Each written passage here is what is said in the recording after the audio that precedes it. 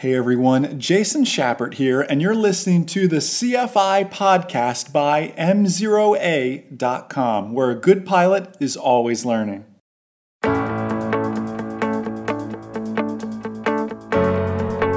How can you teach someone better decision-making skills? Hey everyone, Jason Schappert here of M0A.com, and you're listening to the CFI podcast, the Certificated Flight Instructor podcast, brought to you this week by the Bose A20 headset, which, by the way, the new Bose A20, which I'm flying with, also has a great CFI discount. And if your students buy a Bose A20, they also get a discount. So very cool CFI referral program to look into, and you can learn more from the guys and gals over at Bose. Today's topic is just that, teaching personal minimums. And just like I led in with a question, how do you really teach someone good decision-making skills? You've dealt with students before, if you're already a certificated flight instructor, that some are just better at making decisions than others. And for me, it really starts with choosing the days we fly. And unfortunately, I have too many stories. I teach so much through stories because I believe, nothing gives more real-world applicability than hearing it from someone else. But a story, and I don't know if I've shared this on the CFI podcast before. I've certainly shared it. We do 4 podcasts: private, instrument, commercial, and CFI podcasts, plus a few others. So I've shared it somewhere, but I'll share it again if you haven't heard it. If you have, it's just a great story to hear. John, who does John's our director here at M0A.com, really our director of video production, does all the beautiful YouTube videos that you guys see alongside the team that he oversees. And John's landlord, when he first moved here, was talking to his landlord, and his landlord said, "Hey, what'd you move into town for? What job did you take?" And he explained to him, "I'm working for M0A.com," which brought up a large aviation discussion on how John's landlord took one and only flight lesson. And the story goes that John's landlord showed up to the flight school, and they sold him a bunch of stuff. They actually sold him a Bose A20 headset. They sold him all the books he would ever need, and $2,000 later, he's got this kit and the headset and everything else, and goes to take his first flight lesson. And he goes up with a young CFI who he never interviewed or followed that process. Listen, I know we all start as young, inexperienced CFIs, and somebody's going to be that gopher initially, but we can still give them the best service possible. Went up with this young, just starting out CFI, and he didn't know any better. He was just excited to fly, but the weather was really bad that day. It was actually IFR conditions. And he went up flying with this just CFI, not even CF double I, so very weak in the instrument department was this CF single I.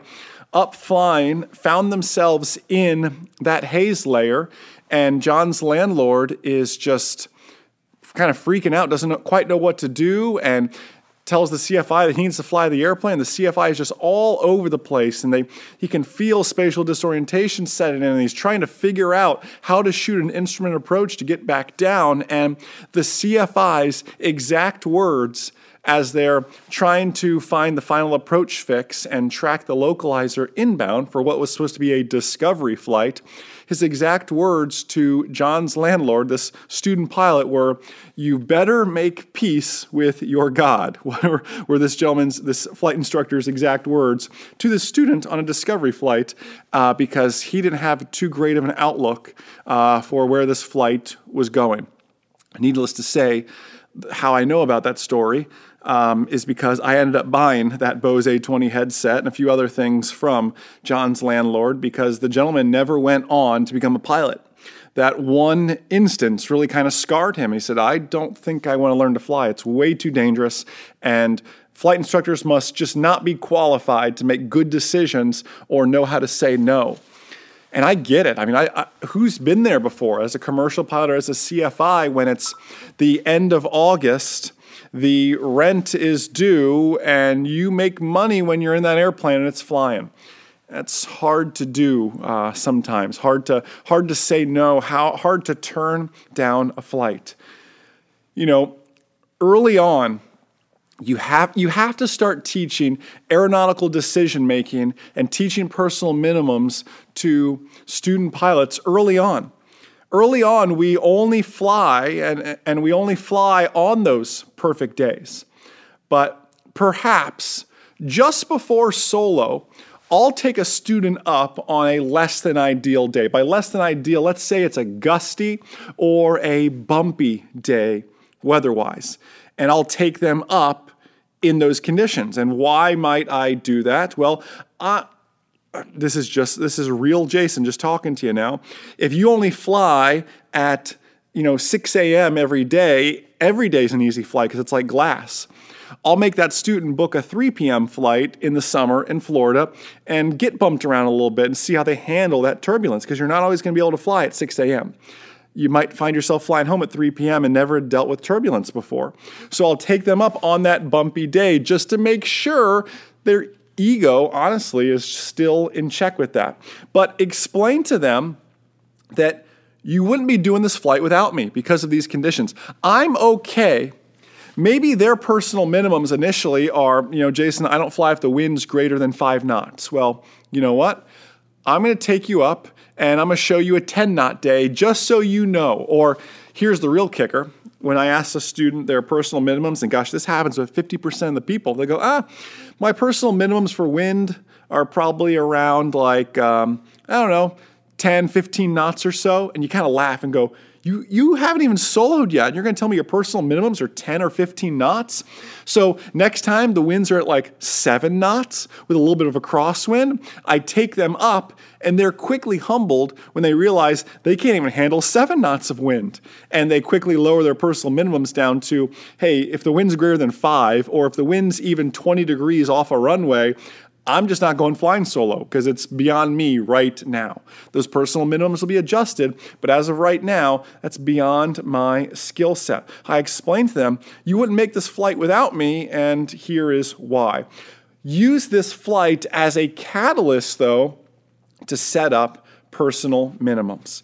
And when I talk about personal minimums, if you've been following me for any amount of time, you know this because I've said it a million times before. I have what's called hard set personal minimum numbers, which means I will not go flying if the clouds are lower than blank. I will not go flying if the visibility is less than blank. I will not go flying if the wind is greater than blank. You see, when you have hard set personal minimum numbers, the METAR makes the decision for you. If your personal minimum says, I will not go flying if there's any clouds less than, say, 2,000 feet, and you go out there and the METAR says overcast 1900, you're not going flying. Even if it says few 1900, you're not going flying, because we know that a few layer quickly becomes a scattered layer, can just as easily become a broken layer, followed by an overcast layer, just how weather changes in a snap, doesn't it? You let the METAR make the decision for you, and you take emotion out of the equation completely when you have hard set personal minimum numbers. Now, let me tell you this too.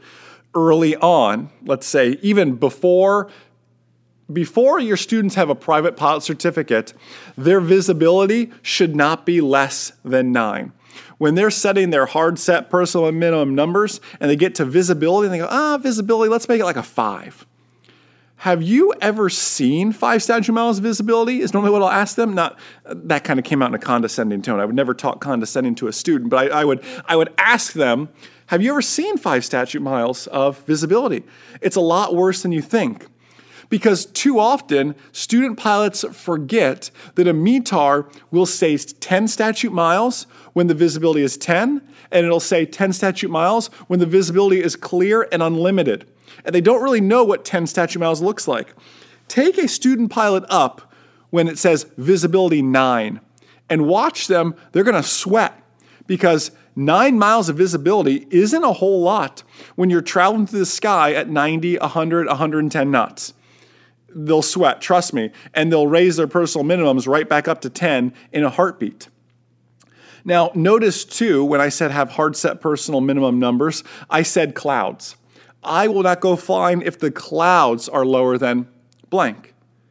I didn't say broken or overcast, because I don't care. Just like we said, a few layer can become an overcast layer in an hour, if not sooner. The way weather, again, like we said, changes in a snap. Wind. I like to be lower on the wind side, knowing that wind has a tendency to generally increase. You could add crosswind component in there. You could add personal minimum no-fly density altitude if it applies to you in your area. I will not go flying if the density altitude for that day is above 3,000 feet. And you can add a no-go density altitude. But the thing is, these numbers need to be set, but these numbers need to be learned, meaning these numbers need to have some context behind them. Take them up on a day that is at the max of their personal minimums, and that'll help give them some context. Because it's so easy to just throw numbers down, having never experienced them. Just like the example I gave of flying in visibility of 9. Because a METAR says 10, whether it's unlimited or whether it's 11. It's going to say 10 statute miles. A TAF is the same thing. Remember, a TAF only forecasts out to 6 statute miles. Visibility could be 7. Visibility could be unlimited. It's just going to say visibility greater than 6 on a TAF. And student pilots, really even instrument pilots, need to understand that. Help your students with their decision-making process. Help them set personal minimums and use the hard set personal minimum technique. The numbers won't lie to you. The numbers take emotion out of the equation.